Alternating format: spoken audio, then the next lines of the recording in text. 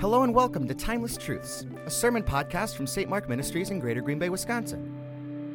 Today we have a special Thanksgiving message. In episode 16, let's join Brandon Steenbock as we learn what it takes to be content. So open up your heart, open up your Bible, and let's dig in to these timeless truths. I want to begin with two pictures, two houses. The first, a small home built into a cave made of limestone blocks and sticks in a Middle Eastern village 3,000 years ago.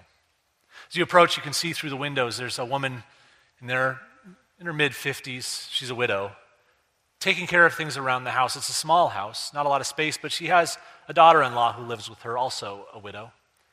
Together they work to scrape out a living, just trying to survive. The second house is in the bustling city of Rome, 2,000 years ago, the height of the Roman Empire. The house has locks on the outside of the doors and bars on the windows and an armed guard in the entryway. Clearly, somebody inside is dangerous. But as you come into the house, you see a man who doesn't look like he's very imposing. In fact, he's short, he's balding, kind of stocky.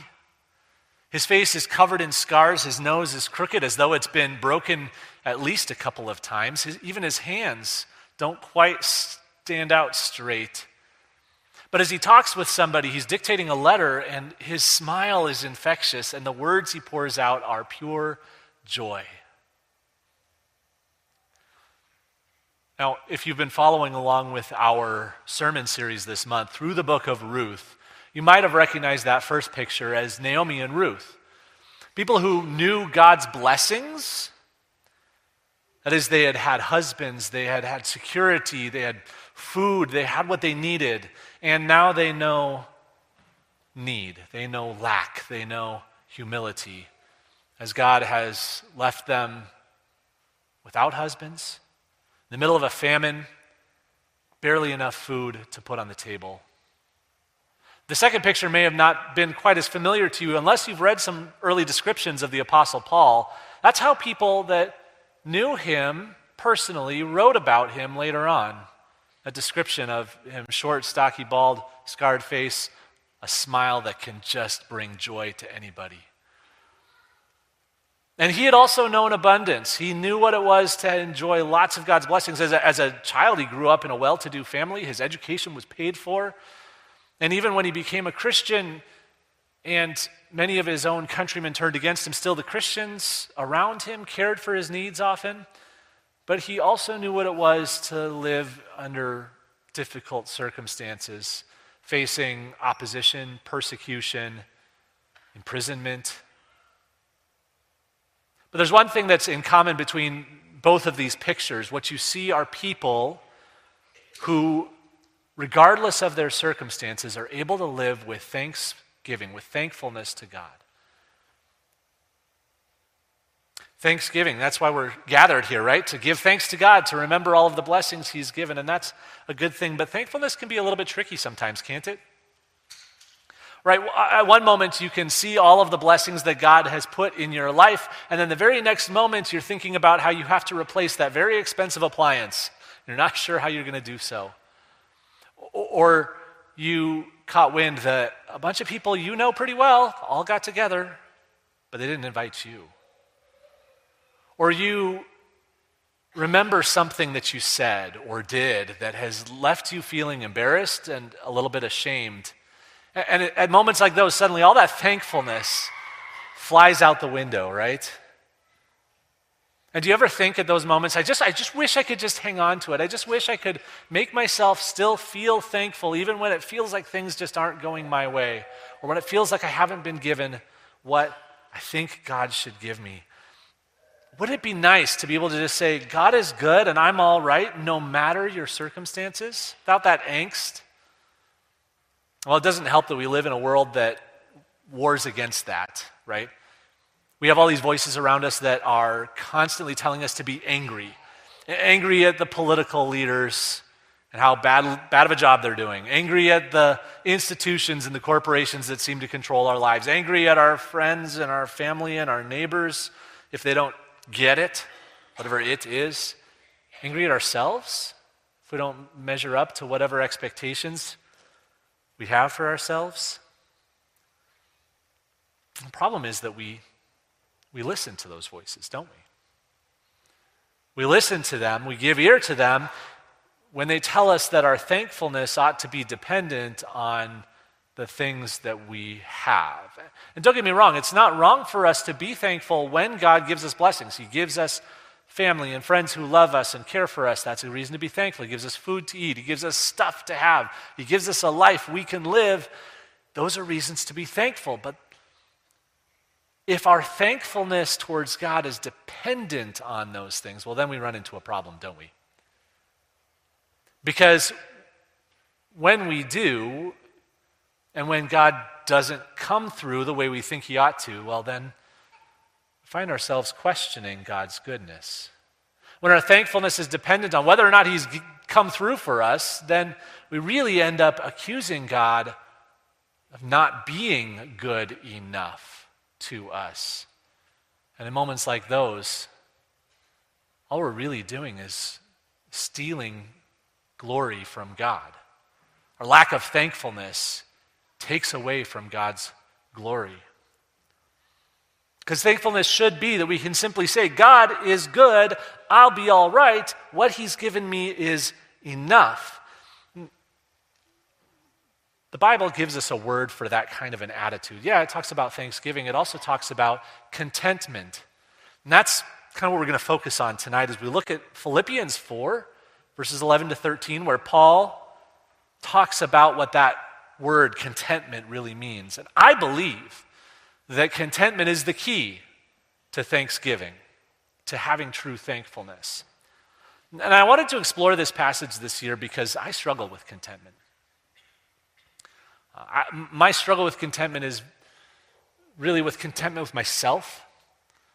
The problem I have is that I'm always setting goals for myself. I'm always trying to achieve the next thing, do the next thing, shed that one bad habit, form that new good habit, do whatever. And it's like I have this ideal in my head, right? There's this Brandon who's always just a little bit better than I am. And if I measure up to him, then I'm doing good. You know what the problem is? I never measure up to him. Because he's always just a little bit better than wherever I am.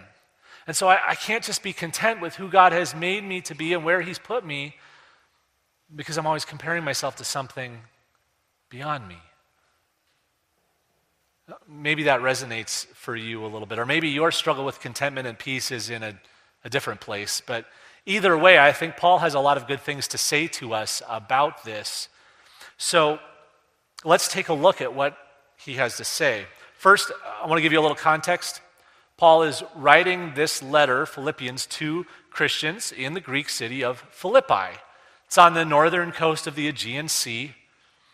Many of these Christians came to faith through Paul's preaching. He baptized many of them.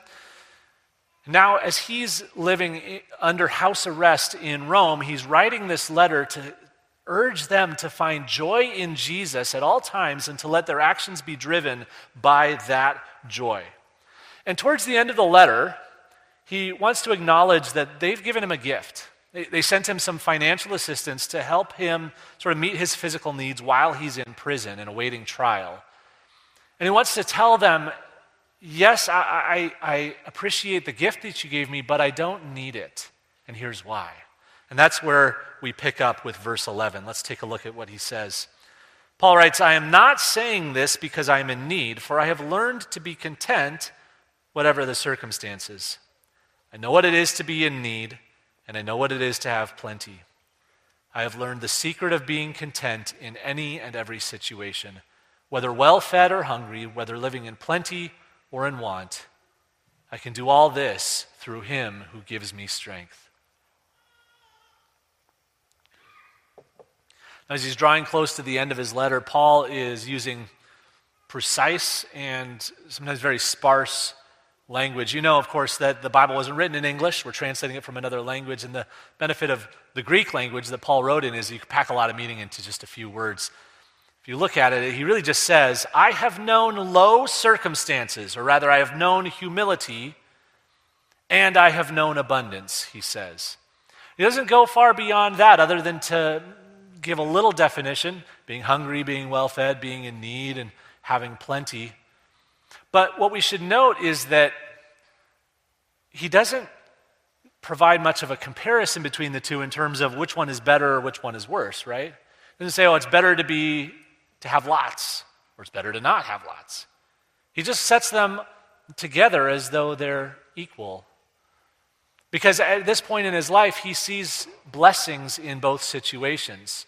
Whether he has enough to eat or not, whether he has enough stuff around him or not, whatever it is, whatever his situation, Paul says he's learned the secret of being content, of being able to say, it's all good. Wouldn't that be nice? Wouldn't that be nice if, whether you're on your last can of tuna or you've got to give food away just to make space on the shelves, you could say, it's all good. I'm not worried at all. I think that's hard for a lot of us, and I think most of us would say, Paul, let me in on the secret, man. What is the secret? Is it possible to learn it? But we need to know something, that the word he uses for secret there is a word for initiation. That is, it's something you can only know when somebody's brought you through something. Somebody has initiated you into this knowledge. It also carries the idea of being disciplined into knowledge. You have to learn by experience. Let me give you an example. You can know that running a marathon is difficult, or you can know that running a marathon is difficult, right? You understand the difference, right? Like, on the one hand, you could be like, I see the training plan, I see the miles, that looks hard. Or you could say, I've done the training plan, I've run the miles, it was hard.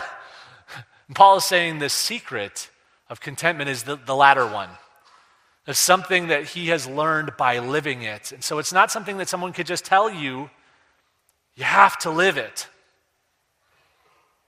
And yet he writes for us, what is that secret? What is contentment about? What does he say? I can do all things through him who gives me strength. You maybe have heard this verse before, and you've heard, I can do all things through Christ who gives me strength. It's kind of an insertion into the text. Paul doesn't actually use that name here, but it's clear that's who he's talking about. That's the him that he's connecting to, and his connection to Christ is his source of strength for contentment. Actually, he talks about strength in two different ways. First, he says, I can do, or I am strong enough. Really, it's all just one word. I am strong for all things, he says. Or I am able in everything. And then he turns and says, through Christ who strengthens me.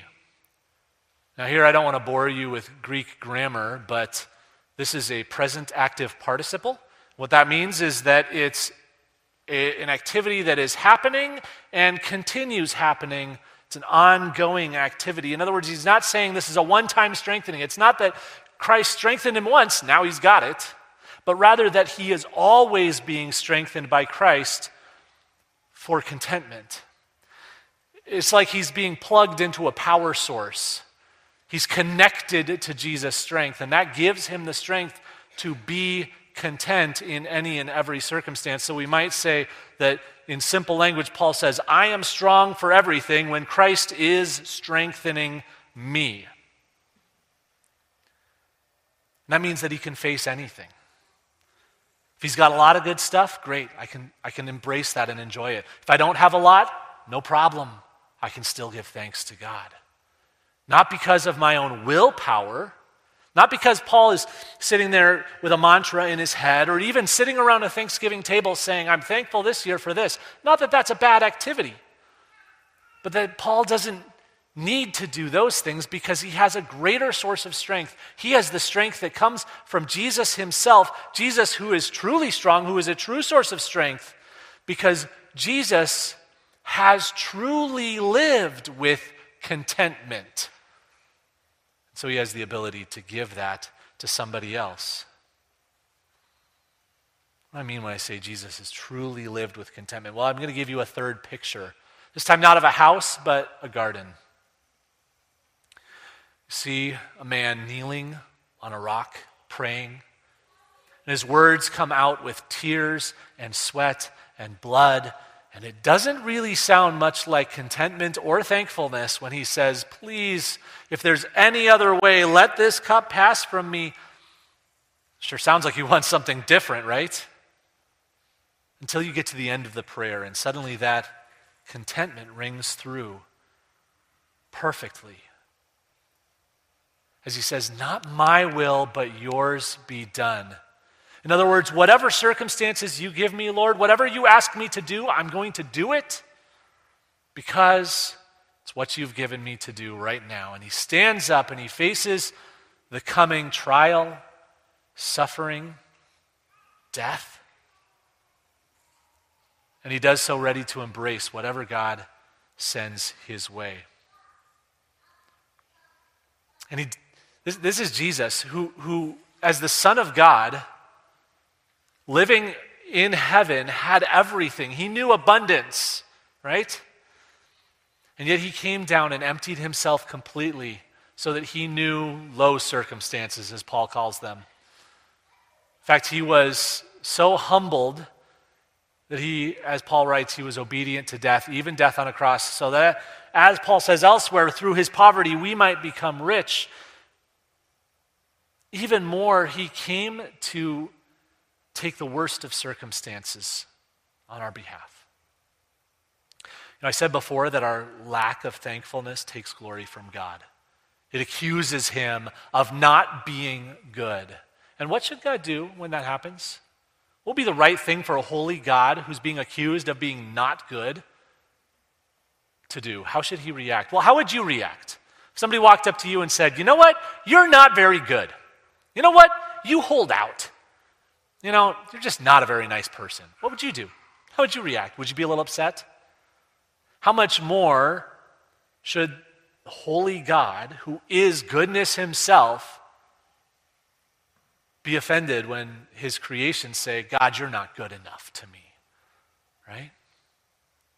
And what does he have the right to do under those circumstances? How should he react out of that anger? And yet Jesus says, Lord, whatever you would do in your anger, do to me, not to them. Whatever punishment is right to give it to me, not to them. Treat them as though they always glorified you exactly as they ought to. Jesus was content to walk through whatever he was asked to do, even if that meant death itself. And that's how far he went, because he loves you, he loves me, he loves all of us, and because he is good. And he was strong enough to handle that weight, and strong enough to break the chains of death and come out alive at the other end. He has strength enough to spare. He can give that strength to you so that when you face difficult circumstances, when you face times of need and of lack, you can say, God is still good. He can give you the strength to be content. And so what does that look like? What does that look like in day-to-day life? Notice that Paul talks about contentment in active terms. I can do all things through Christ who strengthens me. I have strength to do everything. Contentment involves putting your hands to work. Contentment in biblical terms is not some like Buddhist ideal of stoically removing all desire and just sort of sitting there, I'm good.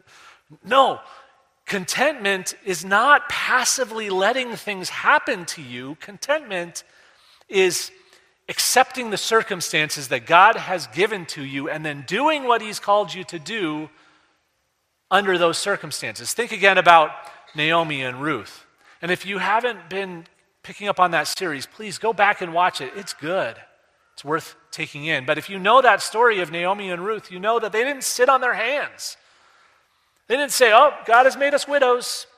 We don't have a lot of food. Let's just sit here and see what God does, how he comes through for us. No. Naomi and Ruth, they went to work. Ruth got out and she went to the field. She gleaned. She brought home food for her and Naomi to eat so that they wouldn't starve. Naomi saw an opportunity to get Ruth a husband, so she took steps. She made plans. She enacted things. They said, well, God has put us here, but he's also made opportunities for us. Let's take the next step. See, when you get to work, when you do the things that God has placed in front of you to do, you get out of your head. And you stop sitting there worrying about, well, has God given me enough or hasn't he? And what has he not given me? Instead, you say, well, here are the opportunities God has put in front of me, and I'm going to focus on the next right step. Okay, so that appliance that needs replacing, go through your budgets, figure out what you can afford, figure out what's going to bless your family, and go and buy it. You're not sure if these people are really your friends because they didn't invite you. Okay, you could either worry about that or you could pray for them. And maybe reach out to somebody else and say, how can I be a friend to you today? You don't like what you see going on in the world around us? Maybe God has put you in the world for that reason. You've got that passion so you can make a difference.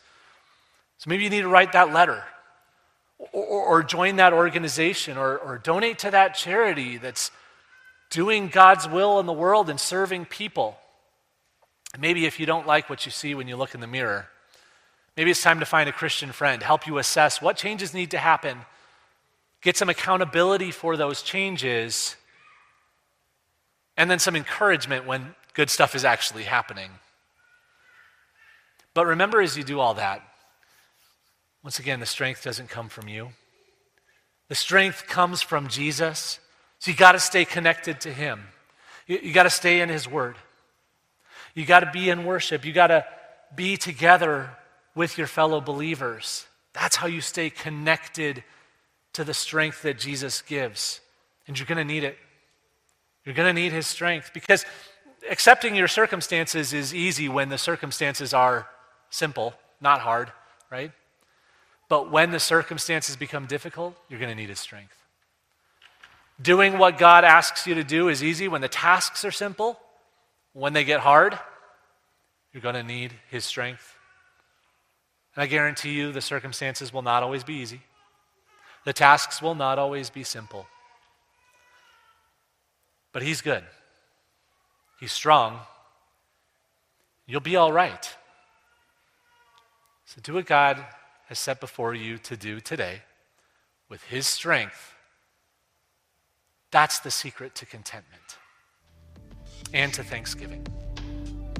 Amen. Thanks for joining us for this episode of Timeless Truths. Whether you're a first-time listener or a long-time listener, we're glad you could join us. For more information or to support the work of St. Mark Ministries, check out our website at stmarkministries.com. Be sure to tune in next week as we wrap up our series, Home Life, Broken to Blessed. And remember, you matter and you are loved.